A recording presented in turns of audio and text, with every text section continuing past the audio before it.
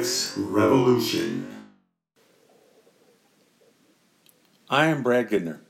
Welcome back to Genomics Revolution. Episode 4.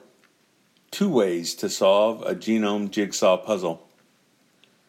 Once the goal of obtaining a human genome sequence had been set by research scientists and several government agencies around the world, the big question was how to organize the effort. Any genome of a cellular organism, but especially the human genome, is a massive amount of information. How do you gather the information, and how do you piece it all back together at the end? There was no technology available in the 1980s or early 1990s, and there is still none to this day, that allows one to jump onto a giant DNA strand and determine its entire sequence in one fell swoop. You have to break the genome into lots of pieces, figure out the sequence of all the pieces, and put all the sequences back together in the right order, so that the virtual genome equals the real physical genome. 2 approaches ended up in a race with each other to sequence the human genome. The larger group was a public consortium of government-funded labs around the world, but mainly in the United States, United Kingdom, and Japan. This effort was first led by James Watson of Watson and Crick fame, then by Francis Collins, who saw it through to completion. The public effort focused on separating the human genome into individual chromosomes and subchromosome pieces to organize the sequencing and simultaneously developing really fine-scale physical maps of each chromosome to help assemble the sequence reads back in the right order. Now, there was quite a bit of mapping information known for the human genome already, but much more detail was needed for this map-based strategy. The second, smaller effort was a private affair led by the for-profit company Celera Genomics and several big corporate donors.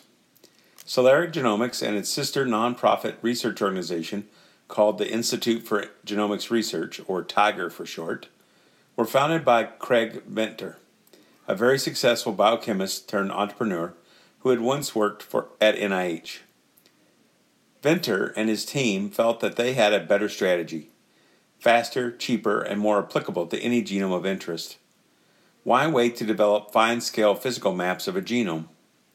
Why not just break the genome into random pieces and sequence them? But here's the rub. You don't know which random pieces you are sequencing until you have sequenced them.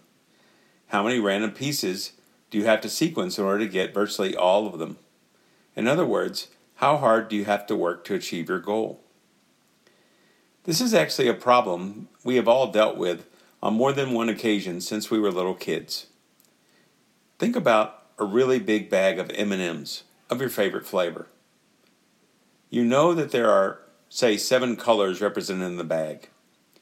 If you randomly pour out 7 M&Ms into your hand, the probability that each color would be represented once is certainly not 1. There is an element of random chance in terms of which M&Ms fall out of the bag, or in the case of a genome, which DNA fragments you randomly sequence. Craig Venter and his colleagues knew this was true with their so-called shotgun strategy to genome sequencing. In fact, they made use of a statistical distribution called the Poisson distribution that simulates such random events. The Poisson distribution can be used to understand random events through an equation that allows us to calculate the probability of a particular outcome. For example, if the average number of any particular M&M color in your sample is 1, what is the probability that any given M&M color was not seen at all? Using M to represent the average, in this case 1, and X to represent the number of interest, in this case 0, not showing up, the Poisson distribution equation goes as follows.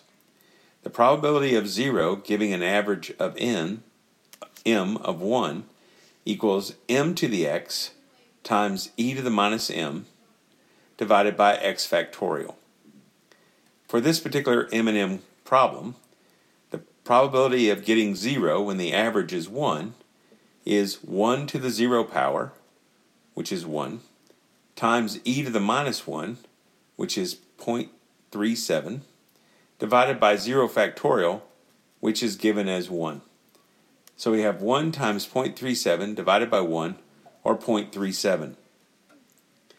This means that if we pour out 7 M&Ms when there are 7 colors, for an average of 1 of each color, there is a 37% probability that any given color will not be represented. Or another way to put it is 37% of the colors will not be represented. Now that's obviously not good enough, whether our goal is getting 1 of each color of M&Ms or of getting every piece of a genome represented.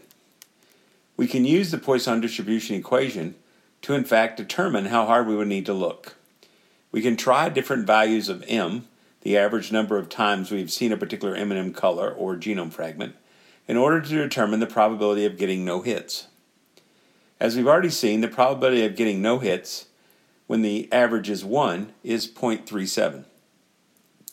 For an average number of hits of 2, the probability of getting no hits is 0.14.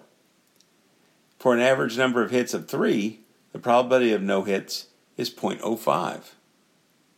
Now we're getting somewhere. If we sequence enough genome fragments to represent 3 times the number needed to cover the entire genome, we should have 95% of it done. If we go up to an average of 5 hits, the probability of no hits for a particular genome fragment is 0.01. Now we have 99% of it done.